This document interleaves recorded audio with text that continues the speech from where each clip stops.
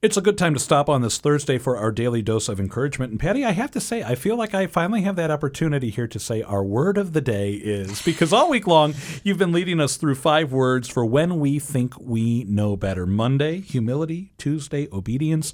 Yesterday, trust. The word of the day today on this Thursday is faith. Our faith is bigger than any parish. Our faith is bigger than any school. Our faith is bigger than our local family cemetery, Catholic cemetery. Our faith is bigger than any priest, any style of worship, any human tradition, any swing of the pendulum. Our faith is bigger. Our faith is in Jesus Christ and his promise to be with us until the end of the age.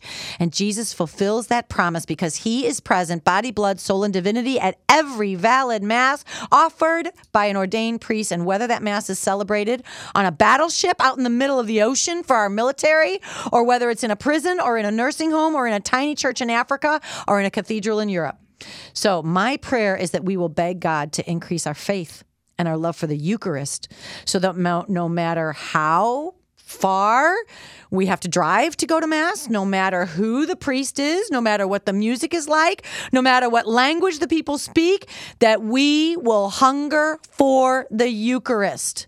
That's got to be where our faith is. The bottom line is whenever we think we know better, it really does become a faith issue. What is my faith in? Is it in me and my understanding, or is it my faith in Jesus and the Eucharist?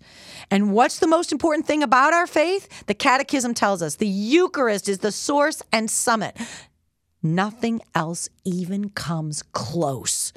So whenever we think we know better, we think we can fix things, we think we could make things right, let us cling to the faith that we have in the Eucharist and not get so upset about everything else.